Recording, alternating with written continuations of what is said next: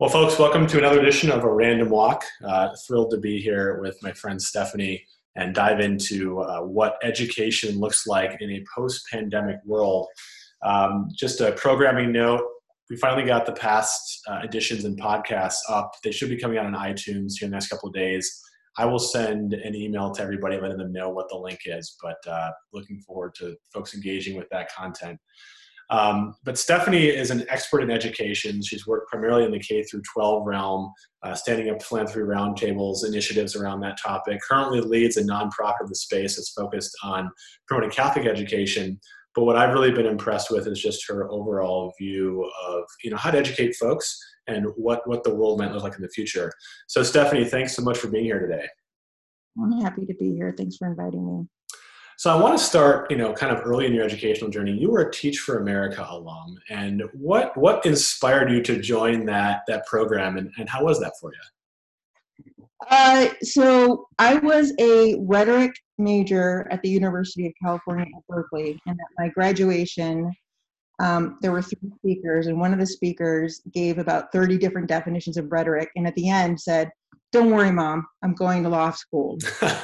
So I definitely thought I would be going to law school, but I had taken a class my freshman year in urban education, and they had shown a video. This was 98 when I graduated. It was before it was the cool thing to join Teach for America. Yeah, that's really early on. That's like one of the first classes, right?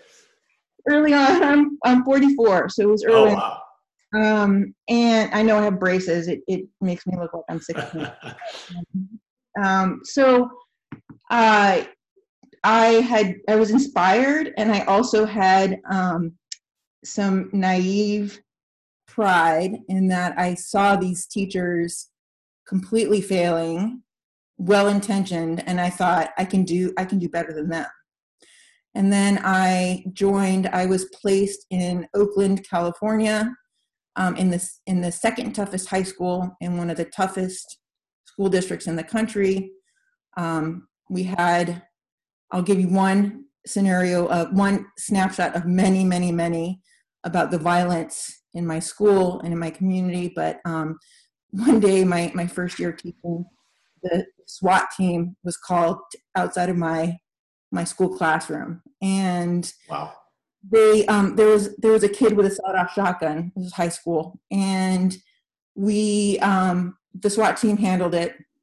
Lunch break enters. I go to a department, an English department. I was an English teacher, an English department meeting. Not a single word was said about the fact that there was a kid with a sawed-off shotgun roaming around the school. Why?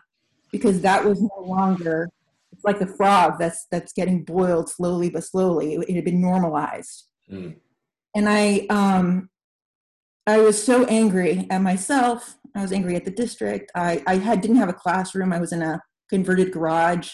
When you walked into my classroom before school opened, 187 Soto. So the previous teacher was Soto, Mr. Soto. And across the entire, on all the desks, on all the walls, it was 187 Soto. Kill the teacher. And I don't say that. My kids were amazing, amazing, amazing, beautiful, beautiful, beautiful kids.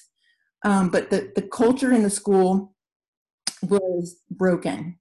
And so I wanted to figure out what was wrong, why was the system broken, and how could I make a difference? Yeah. So how long did you spend in that classroom? I only spent the 2-year commitment. And I will say that my parents didn't want me to do Teach for America because they had never heard of it before. My parents are immigrants. They're Iraqi immigrants, actually. We're Catholic Iraqis. And, but I said, I'm going to do it.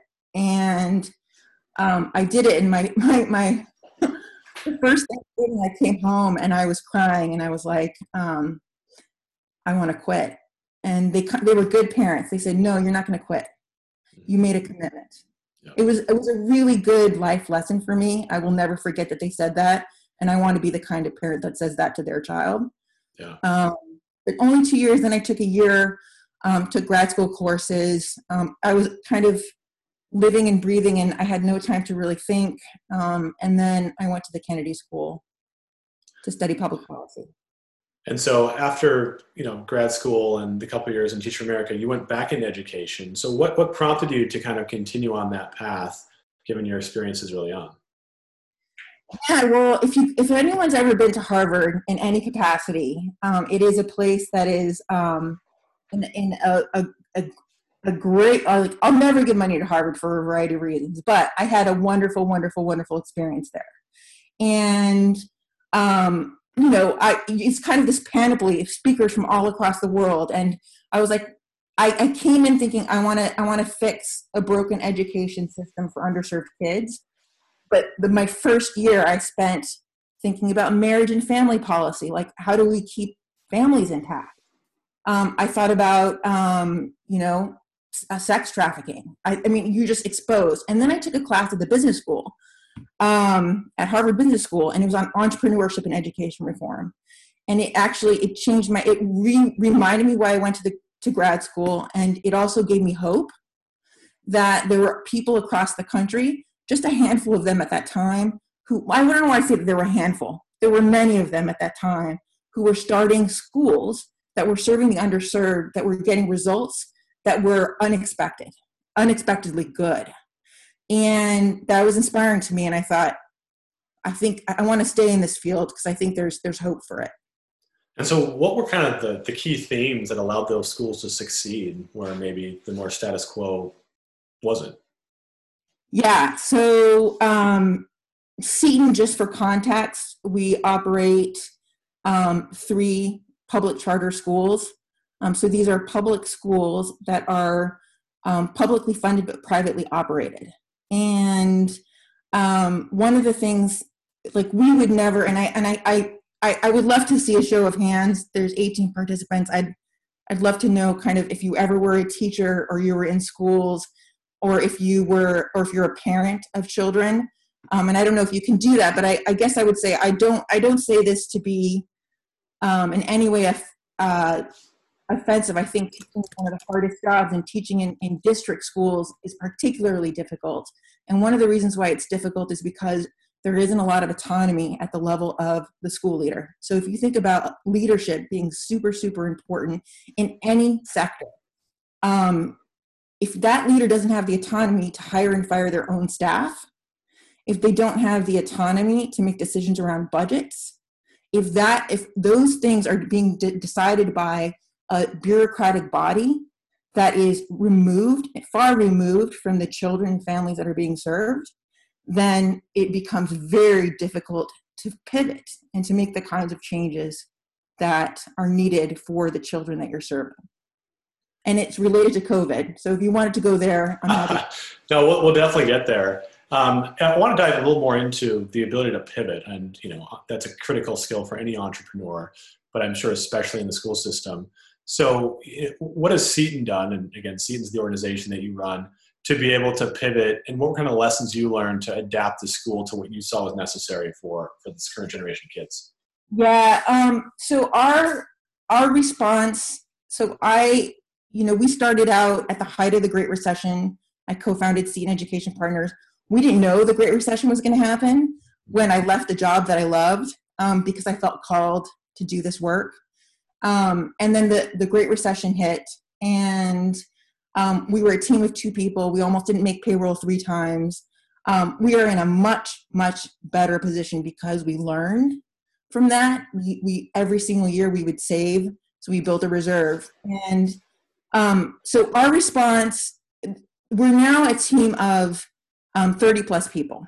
So if you talk about this idea about pivoting, your ability to pivot is directly related to the size of the organizational structure, right? Yeah. So think about New York City Department of Education, because we're in 3 Bronx schools, 1 million kids.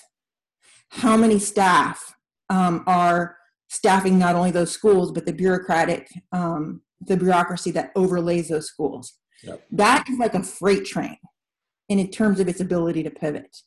Whereas our organization, 900 plus students, 3 schools in New York City, right? So I'm not talking about our Catholic schools across the country, but just but even our Catholic schools, small schools, right? 250 plus kids to 500 kids. one leader, right? They typically don't have one leader, a receptionist, and they typically don't have a bunch of staff. So their ability to make decisions and pivot, like our blended learning school. So our school, one of the reasons we were able to pivot, I think, very fast, faster than most people, most organizations, most schools, is because our schools were already blended learning schools. So for those who aren't familiar, maybe describe what a blended learning school is. Sure. So it's in a very simple way, and a very simple way to describe it is traditional teacher-led instruction in a bricks and mortar classroom combined with online learning using adaptive or other kind of software.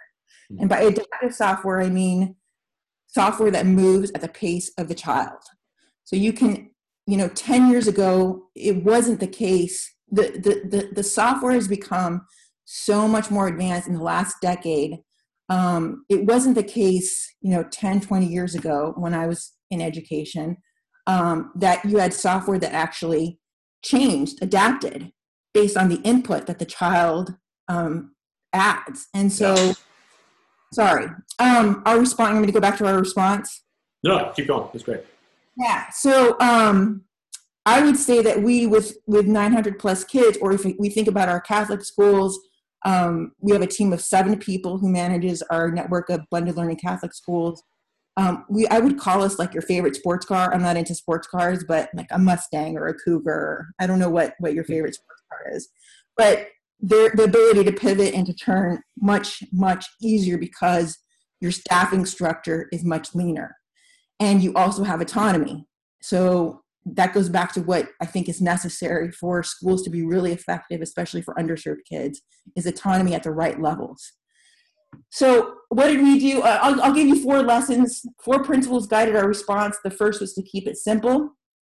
So the goal was to keep children safe and engaged, and to keep them from losing ground until schools reopen. Whenever that will be in New York City, it's likely to be in October. In Ohio, where we have schools, it's going to be beginning of the school year. And so the second, I talk about prioritizing the right C's. And what do I mean by that? The first C is compassion. The second C is community. And the third C is culture.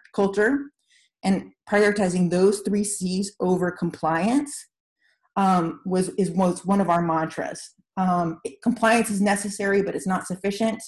And we just can't lose the human element that is so critical in education. And I think people think digital learning, and they think, oh, you're trying to get rid of the person. Not the way we do digital learning. Digital learning in our schools, we actually use it to do small group rotations.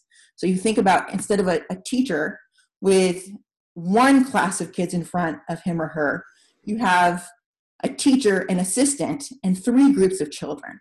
1 group of children with their headphones doing adaptive online learning. Another group of children, say 5 to 8 to 10 children, doing small group instruction with the assistant that's catered to that group's needs.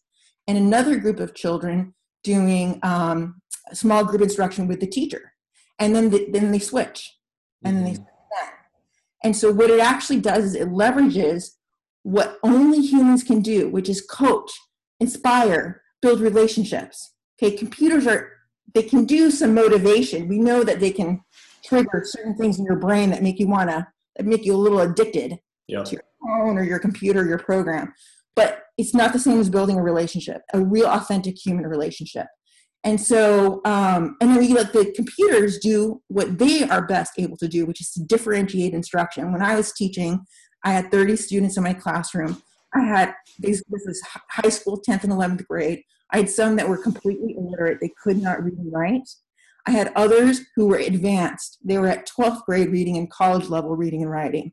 So as a teacher, how am I going to actually meet the needs of 30 different kids with 30 different needs? Well, technology can actually enable you to do that. And so because our schools were already robust blended learning schools doing small group instruction with teachers, we were able to actually take the program. We already knew which programs we wanted to use. We already knew which worked well for kids. And so we were able to pivot very quickly. And I can talk more about our response. We canceled, I think the thing that shocks people the most is we canceled spring break. And we did that for the parents because all of a sudden it was March 13th, Friday, March 13th, that we made the decision to shut down our schools. And we did it the day before the Mayor de Blasio shut down his schools because nearby schools had COVID infections within walking distance of us. And so we said we have to clean our building and we need to come up with a plan. We think that the schools are going to close. So we cleaned our building, we came up with a plan very quickly, and we made the decision to cancel spring break because we knew our parents would feel abandoned and our students would feel abandoned. And so instead what we did, then you have to think about the teachers. Well, what did we do with the teachers? We did what I would call logistical gymnastics. We had every teacher say we asked them which 4 days do you want to take off, and then we created a schedule that allowed the ones that didn't want to take spring break off to work and the others to take off their spring break, their days on different days. I don't know if that makes sense, if I'm being clear. Yeah, definitely. So maybe walk us through, March 13th sounded like you guys made a decision to close your schools. And I think a lot of us have heard stories of schools that have thrived under COVID and schools that have basically collapsed and kids aren't learning. What was your approach to this, and what did you learn throughout the process to either make it successful or I don't know how it worked out for y'all? Yeah. So during our first week of remote learning, 92% of our children were logging into their programs. We're talking with their teachers. So our teachers were doing twice weekly 30-minute deep dives individually with students. We have 2 teachers in the classroom because New York has a very high percentage. So 2 teachers for every 30 kids. So 1 teacher for every 15 kids. And so they were doing deep dives. If a kid didn't log in and didn't actually do work, the programs that we have selected, you can see how many assignments did they complete and how much time did they spend. And you can actually tell if they were just guessing or if they were actually making intentional. The software actually lets you know if they're guessing or they're trying. And if they're advancing. And so 92% of our kids were fully engaged. So that meant 8% were not. Those 8% we were calling on a daily basis. And that's the first week of remote learning. So we closed. What we did is we pulled together an emergency task force with all the right stakeholders, a lot of stakeholders, the CAO, the CTO, the CFO, the executive director, and the lead of character initiatives, principals, superintendent. And then we sent kids home with a backpack full of books and 2 weeks worth of material to work on at home in case we needed them, in case we weren't ready to go blended, and in case they didn't have computers or internet access. So our schools are 90+% low income across the board, across our 4,000 students. And so we knew that internet access and computer access, everybody has a phone, right? And so everyone's got a phone, they can access stuff. But if you have multiple kids, your phone can only do so much in terms of the software programs it can access, right? So some use the phone book for. And secondly, if you have multiple kids, if you have a second grader and a kindergartner or a second grader and a fifth grader, and you have one phone and they're supposed to go to school, so we created a schedule and it included chores. Like we wanted it to be parent friendly. What we believe in is that parents are the first educators. And so they're our partner. We are their partners. We're their partners. And so we added exercise to the schedule, chores to the schedules, and then a reading block, a math block, and then a social studies block that included art and science. And so it's all on our website, brillaschools.org. It's called Brilla, B-R-I-L-L-A, like a Brillo pad, but it's Brilla, and it means shine in Spanish. And it's all on our website. We also have a pre-kindergarten set of tools for the little ones to get ready for an opening that's going to be remote, right? Because if the kids are with us in person, we're actually able to teach them how to use a computer, even kindergartners. And if you have children, you know they're better at you at working your cell phone, right? So we did that. We got internet access for about a third of our families that didn't have it. And then we sent everybody home with computers. And it's because our schools were already blended learning schools. So for the families that you mentioned, a third of your families were able to get internet access. For the folks who didn't have internet access, and I think this is one of the bigger challenges that a lot of these schools have faced. How did they navigate, even with the computer? How do they navigate the day-to-day of going to school? Yeah, so that's when we sent home kids with kind of a packet of workbooks that were aligned to our curriculum that we had and that we basically copied. And so they had that. That was step number one. Step number two is we still have those phone calls. You can do FaceTime and you can do phone calls even without a Chromebook. You can do it on a cell phone. So we did that. And then step number three is many of the internet providers made a decision early on to provide free internet access once COVID hit. So we leveraged our relationships with those partners. The trouble was, in underserved communities, you have not paid your bill, your internet bill, then they didn't want to give you the access, right? Understandably. They didn't want to say, okay, Mr. Garcia, I'm a Garcia, so I'm going to use Garcia's. Mr. Garcia, you didn't pay your bill. Now I'm going to give it to you for free. No, I'm not going to do that, right? That's what the companies were said. People put on, not us, but people put a bunch of pressure on these companies, public pressure on these companies, and they relented. And they ended up deciding to give internet access to everyone, including people who hadn't paid their bills. Yeah. So that was something that just happened that we didn't make happen. We just connected with the right people, and we created a phone number where families could just call if they were having computer or tech difficulties, right? So one person from the operations team was manning that number and manning that email address. We had an email address. So you could email or you could call if you were having a tech issue. I don't know if that helps. Yeah, for sure. I'm a mentorship person. I think you probably are too, as a charter school, like to know how performance is tracking. There's been a lot of articles about, 2 to 3 months lost in the education system, folks going back to school maybe a year behind next year, so have the full summer. How have you all tracked the performance of your students, and what's been the impact of this home experiment? Yeah. So it's interesting. If you asked our chief academic officer, what grade would you have given the BRIA schools before COVID? He's actually a really hard grader. So I would give us an A. He's like, no, I would give us a B. Because he has really high standards, which is why we hired him. And you asked him, how do you feel about learning post-COVID? You might think that he would say a C or a D. No, he'd say an A. Why?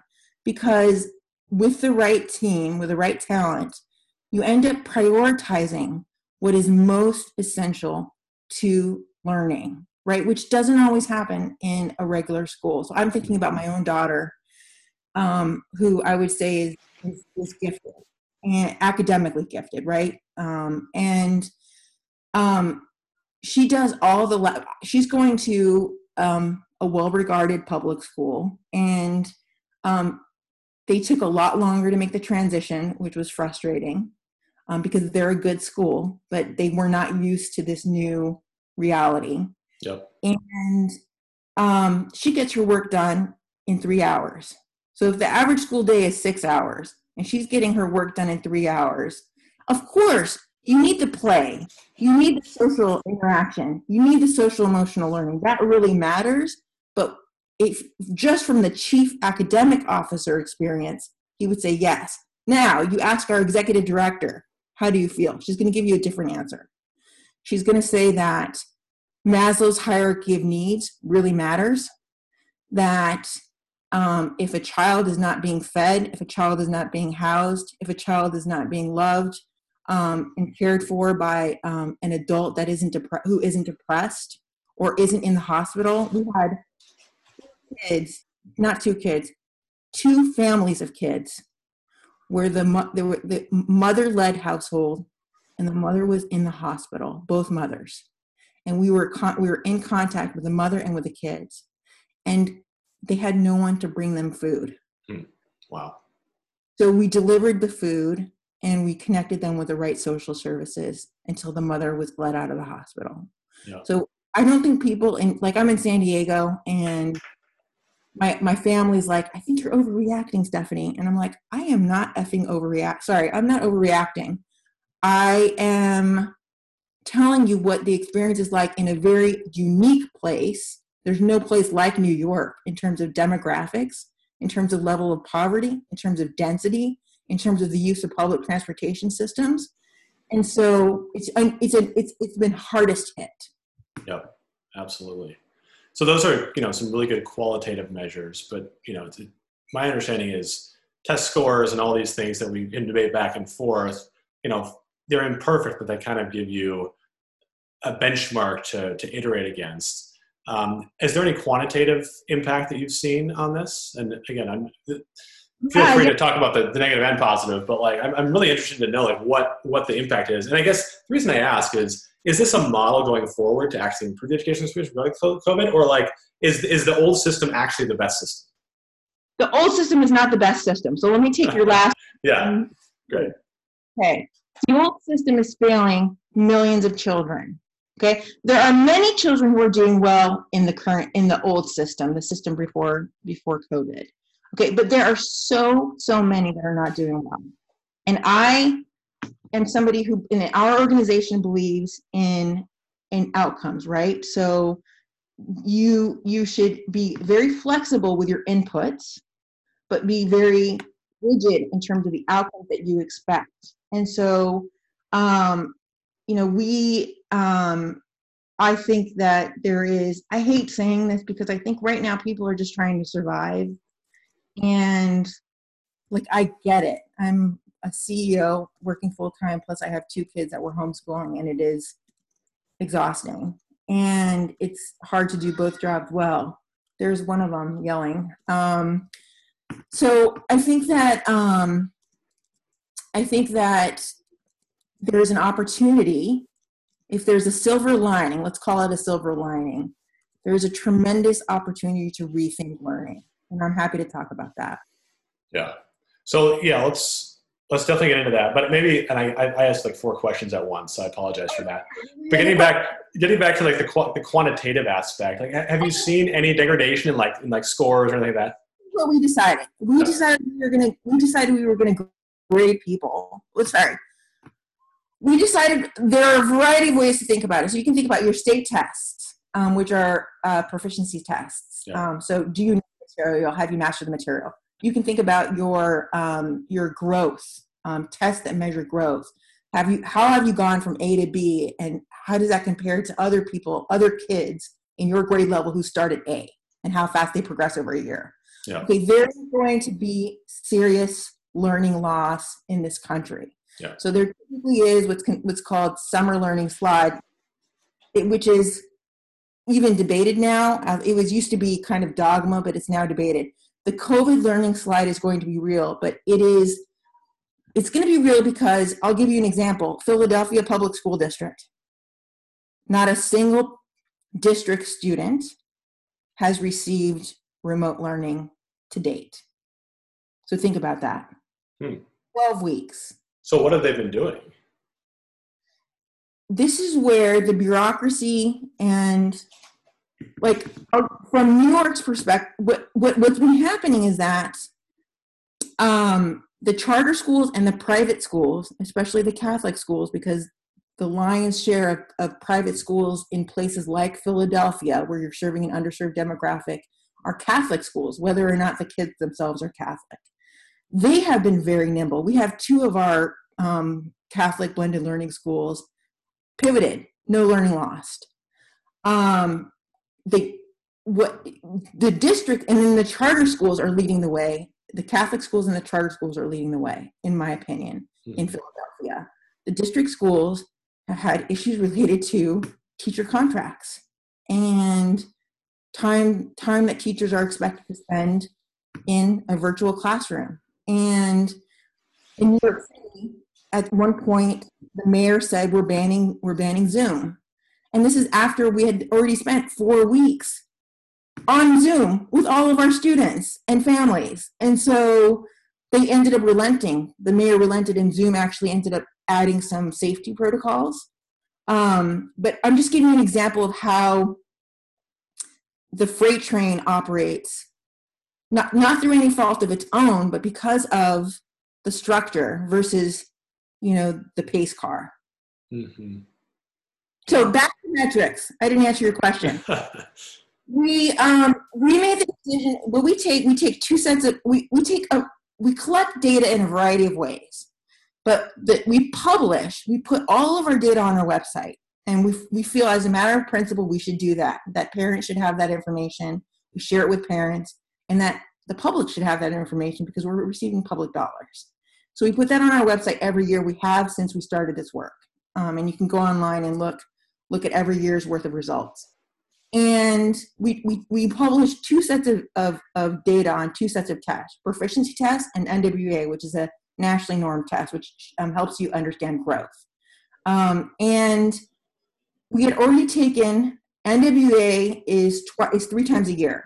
So New York City DOE canceled the state tests. So we weren't going to take that.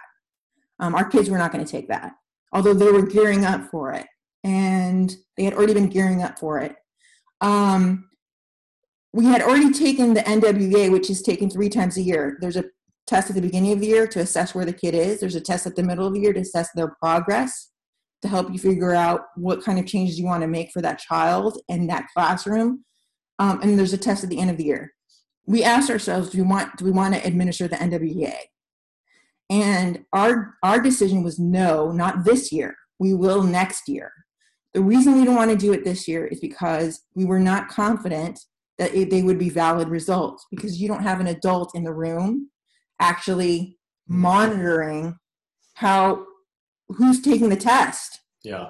And how much, so we decided it wasn't going to give us useful information that we could be using to make pivots. Yeah.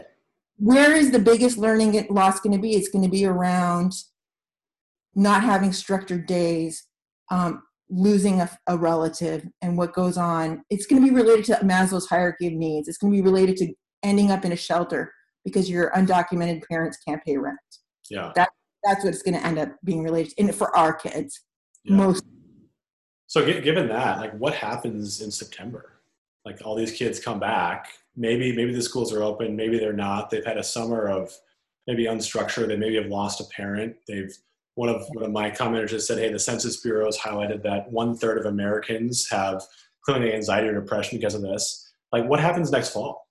Yeah. So let me just underline the fact that you're absolutely right. I want the schools to open sooner, not later. We have seen an uptick in depression and suicide ideation among our families when we check in with our parents once a week, and we check in with students once a day, because we have 2 teachers per classroom, and we have an ops team that can actually check in with parents, and our after school program is taking on some of that burden as well.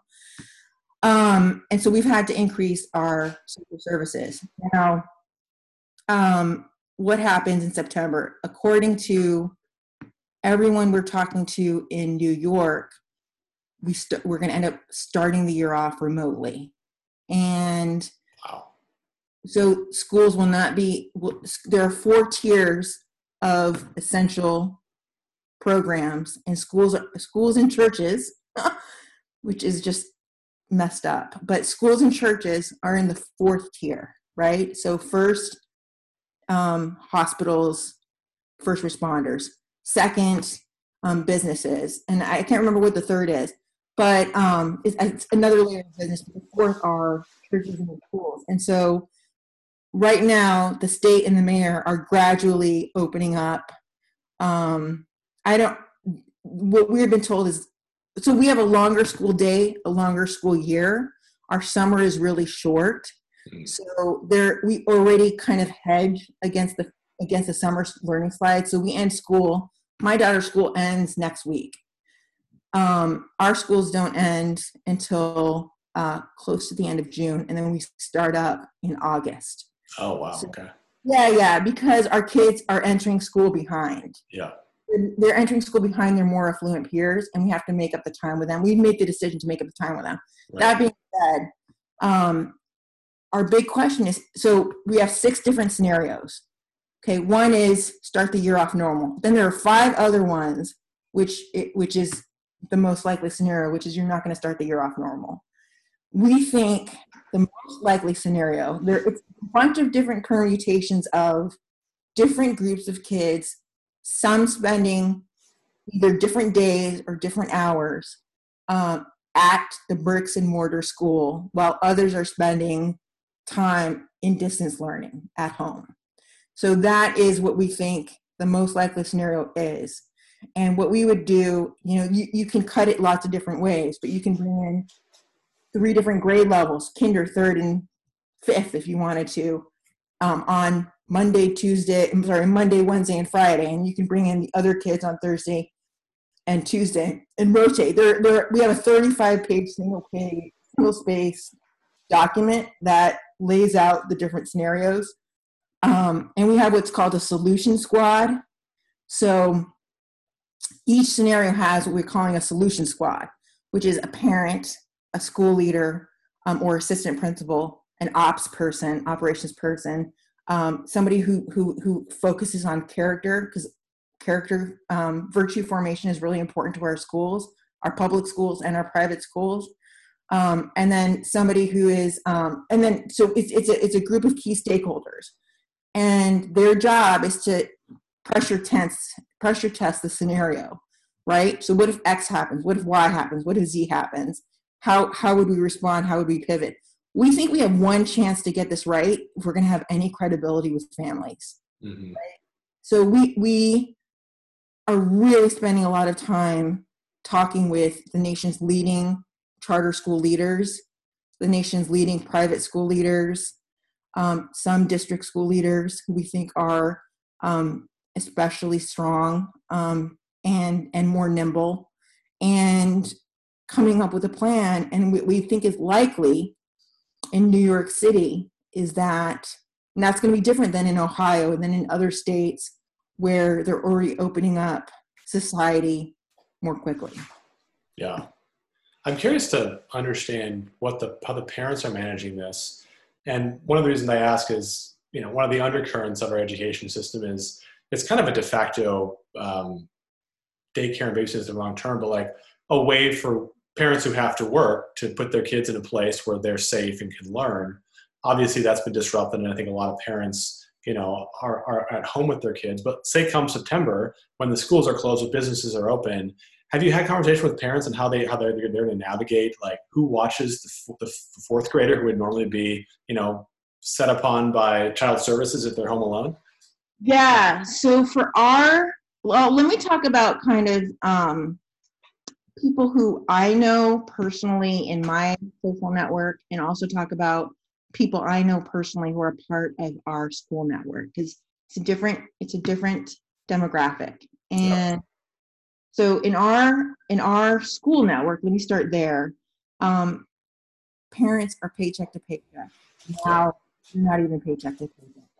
And so, and if they're undocumented, so we have a largely Latino demographic. We don't ask whether they're undocumented or documented, but we have a strong sense that a good number of them are undocumented because of how they react when you ask them for information. And they're not getting the federal stimulus money. So they are desperate to work. And they are in service industries. So cleaning, restaurants, and other kinds of service industries. And so they're going to want, who watches their children? Grandmother, auntie. It's typically a grandmother, auntie, cousin. It's a relative. Okay, in my network, which is middle income plus and up, middle income and up, parents are thinking, you know what? If I send my kid to a private school right now, I don't want to pay for half the year if it's remote learning, or if it's 2 weeks on, a week on, a week off, or if it's 2 days on, 3 days off. Like, I'd rather save my money and homeschool my child because we've been doing it for the past 12 weeks. The first 3 weeks were really, really hard, but the last 3 weeks have been actually pretty good. And so I think, and then there's another group of children. So 5 million children in this country have underlying conditions. And so I have a child with cerebral palsy who has chronic lung disease. That's my son, my 5-year-old. And my husband and I, since we pulled our kids out early before our school closed because we were worried about him because he ends up in the hospital with the flu. And we struggle with the idea of letting him be a little boy. He's 5 years old. He needs to be with other kids. He needs to be playing with them. And he can get a lot from us, but it's just not normal not to have that. So some parents so there are 5 million kids with underlying conditions. They're going to be making decisions about, and what's interesting is that the state's not going to be able to force state attendance rules. And so I do think we're going to see an increase in homeschooling. So I want to just give you some perspective, some numbers. I pulled them out. 50 million students attend government-operated schools at the elementary and secondary levels. I'll call these government or district schools. 3.3 million students in 44 states and DC attend public charter schools. They're privately operated, as I said, and publicly funded. 88% of those are not-for-profit. It's a $440 million in program funding and 219,000 teachers. They're all free for the family. 5 million, which is roughly 10% of students in the U.S. attend private schools, and 2 million students are being homeschooled. Let's say you double that 2 million, right? And you take that 5 million of students who are in private schools, and you say half of them end up doing homeschooling for 1 year until there's a vaccine, or until the CDC lifts their guidelines. Because really, it's the CDC that's making the determination, and then the state, right? So we're advocating right now for there to be the mayor, the district is saying only 30% of your kids can be in a classroom. But they're not thinking about the fact that there are many buildings that are under capacity. So we're advocating that you should think about it in terms of the square footage of the building, not in terms of necessarily the class size. And we're also saying it should go up to 50% because if you think about homogenous groups, I'm getting really technical and wonky here, so stop me if I am. No, this is fascinating. So we're advocating for them to be more flexible about how you meet the CDC guidelines, right? Because there are CDC guidelines, then there are state guidelines, and then there are local guidelines. And so we are pushing at the state and local levels, especially the state level, because Governor Cuomo is essentially taking over. He's the King Cuomo now. He's basically taken over, the state. And so, he's gotten emergency powers. And so he can do a lot of things and that he wasn't able to do before COVID. So we're advocating for more flexibility in how you meet CDC guidelines. Not that you should ignore CDC guidelines, right, but that there are creative ways to structure a day where you can get half of your kids in school as opposed to a third of your kids in school. Think about the difference that would make for a parent. Yeah. Well, what's interesting is you mentioned, let's say private schools go down by even 1 million, a quarter of what the numbers are. My understanding of private schools, and we send our kid to a private school, is that their margins are very thin. And if you get rid of the significant, 20, 30, 40% of their population, the other 60%, and this is I think what college is going through right now, will be impacted as well. And so there are a lot of intertwined levers here that are going to have an immense impact with downstream effects on education. And to your homeschooling point, what's interesting is I've heard from multiple sources. So I think my brother-in-law's on the phone. They homeschool their 4 kids in Iowa. but they maybe spend 3 or 4 hours a day with their 4 kids, and the rest of the time is just free play on the backyard. One of our senior partners sends his kids to private school here in Dallas, and he's like, my kid gets his work done in 2 hours a day. What am I paying these private schools to do for 4 more hours? And so, I'm curious to understand how much rethinking is going on in the minds of parents for this homeschooling piece and what the downstream effects are. I think I think for families who are either homeschooling or who are sending their children to private schools, which is a certain group of families, I think, and it's a smaller group than the overall group, right? Yeah. Still meaningful. I think there are going to be some major shifts in that group, within that group, and I think that there are going to be shifts within the district school group, the traditional public school group, because whether their kid has an underlying condition, whether they've been getting is worksheets, and they're looking at these worksheets and they're completely uninspiring, and they're like, what are my taxpayer dollars going towards? Yeah. I don't want to do this to my kid because it's wrong.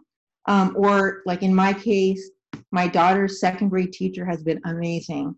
My son's kindergarten teacher has been not amazing. And I learned things about the way that she operates because of this. Mm-hmm. And I've had conversations with the principal about my concerns. And so, does that mean I don't want to send them back to the school? No, but does it mean I'm going to be more involved? Yes, in a different way. And so I will just give you one statistic to underline your point. The U.S. Conference of Catholic Bishops, so again, the bulk of private schools are Catholic. The bulk of private faith-based schools are Catholic schools in the United States. They have said that over the next 4 years, 1/3 to 1/2 of all Catholic schools are going to shut down because of COVID and the related economic upheaval in the United States. Wow. That is going to devastate so many people. Yeah.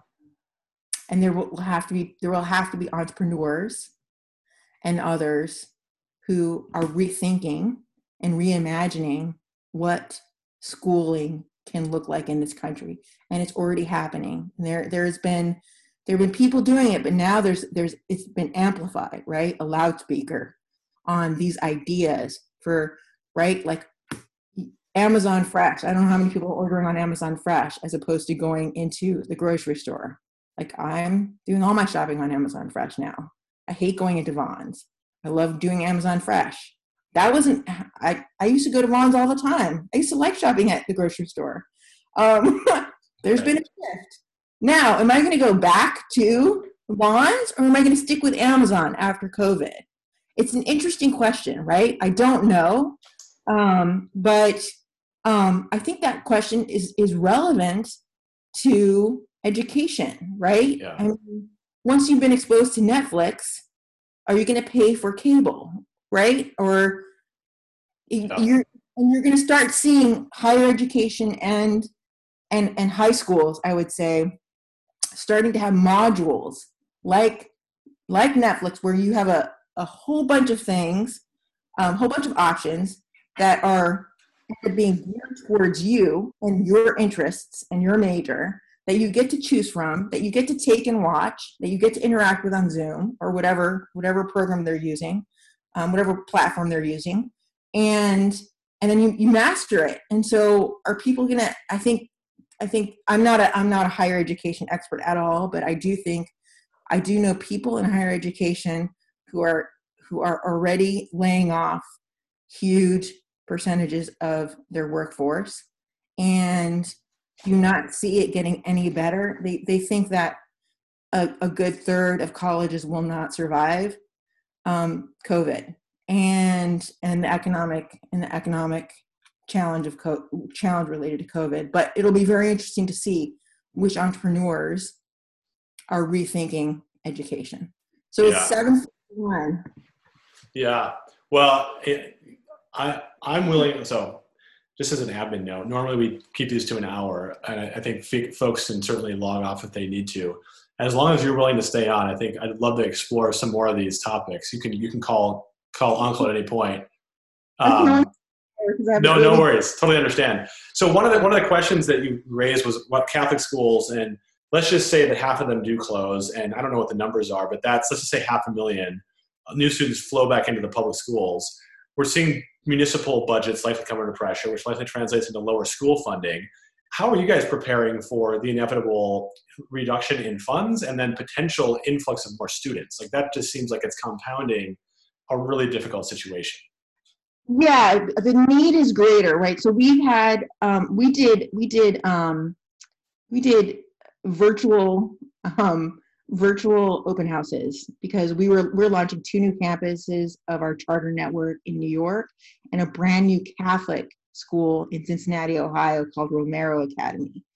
And we've been doing phone calls. We've been doing like targeted phone calls. We've been doing radio ads. We did billboards, but they weren't so effective because people weren't driving. So we typically would do door to door. Our enrollment in New York City has our enrollment interest, right? So you do a lottery if you have more people who want a seat than seats available. We always do a lottery at our schools because we always have more interest than we have available seats. But the interest has actually skyrocketed during COVID. And there's need. The need is greater, right? So helping people with rent, helping people with food, helping people with the tools that they need for good, effective remote learning. Now, what are we doing budget-wise? It has been brutal. My board is what I like. I think hope, not fear, is actually a good. But I think the Stockdale paradox is probably a better way to think about it because it's hope, but rooted in brutal reality, like with kind of a recognition of brutal reality, right? Admiral Stockdale, POW, and he survived, and he survived torture. He survived so many different things. And he said, when he was asked by Jim Collins, the author of Good to Great, who didn't make it? He said, the optimists. And Jim Collins said, what do you mean the optimists? And he said, they were the people who said, oh, we're going to be done with it by Christmas. And then Christmas came and they weren't out. Okay, we're going to be done with it by Easter. Easter came and they weren't out. And they became so depressed. I think what I am doing with my team is preparing them for a long winter. We are doing that related to the budgets. All the philanthropy shows that, especially if you look at the Great Recession, that GDP and philanthropic giving were like tied hand in hand, right? As GDP dropped, philanthropic giving, we're a great country of givers, right? Civil society in this country and philanthropy in this country. And New York is the philanthropic capital of the world. I will say that we have raised $300,000 for our emergency fund in just 10 weeks. And by 200 plus people who have never before given to us. And what does that tell you? It tells you this is a great country that's going through a really hard, long winter. But that the people are good and salt of the earth and they want to help. And these are people who don't live in New York, many of them. Yeah. Sorry. So 5 minutes. How do you want to end this? No, so I think I'd love to maybe transition to the hope that you see, and I love the Stockdale paradox. The POWs in Vietnam have a close personal family tie to us, and so I've admired them from afar for a long time, and I think that's a great way to put it now. But you got to be focused on the reality you have, but also have that hope that things will get better. We are an entrepreneurial nation, and amidst crisis, organizations and institutions, if done right, come out stronger. So what do you see as the silver linings of this for education K through 12 that will transform the way our kids learn, and what are the upsides to what we're experiencing right now? Yeah, it's crisis, any crisis. What do they call it? A black swan event. I don't know that language, but I've heard it being used. I think this crisis is going to sift. It's going to sift the people who have strong culture, who have great talent, who have good financial models, And those people are going to rise because they have those assets, and they're going to leverage those assets to become even stronger than they were before, because they're going to be really, really focused.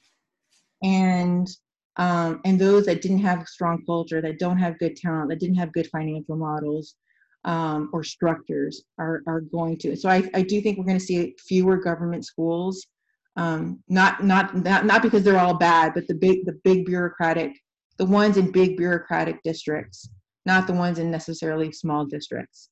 I think we're going to see fewer of those. I think we're going to see more charter schools. I think we're going to see more virtual schools. I think we're going to see more hybrids. And I think the hybrids can be, I don't think we even know what they can be. I think that they're going to be, we're going to be imagining them over the next 4 years. And I think that the hope, I would say, is I get my hope from my faith. I'm Catholic, so my Christian faith is what gives me my hope. It's what gives me my peace, because I think I've had anxiety, and I just talked to the big guy upstairs, and gives me some peace. But I think there are a lot of other Americans like me who would say the same. But the other is, I want to be hopeful. I want to be hopeful about this country. I think there are some really good bones. I think our foundation is really good. I think we've gotten far from it. But I am hopeful that it will help us persevere. And I think the goodness of the people in this country and wanting to help. So I guess that's how I'll end it. No, that's great. And, folks like you and others on this line, like Aditya, who are kind of leaning into the education, entrepreneurship space, I think that's going to be what'll transform and get us out of this. So Stephanie, thank you so much for your time. We'll definitely have to have you on again and kind of delve into more of these topics. There were so many threads we could have pulled tonight, but thanks for your work on the front lines. God bless you all. And again, thank you so much. We'll chat soon. All right. Thanks. All right. Take care. Thank you. Bye. Thanks you all for joining another edition of A Random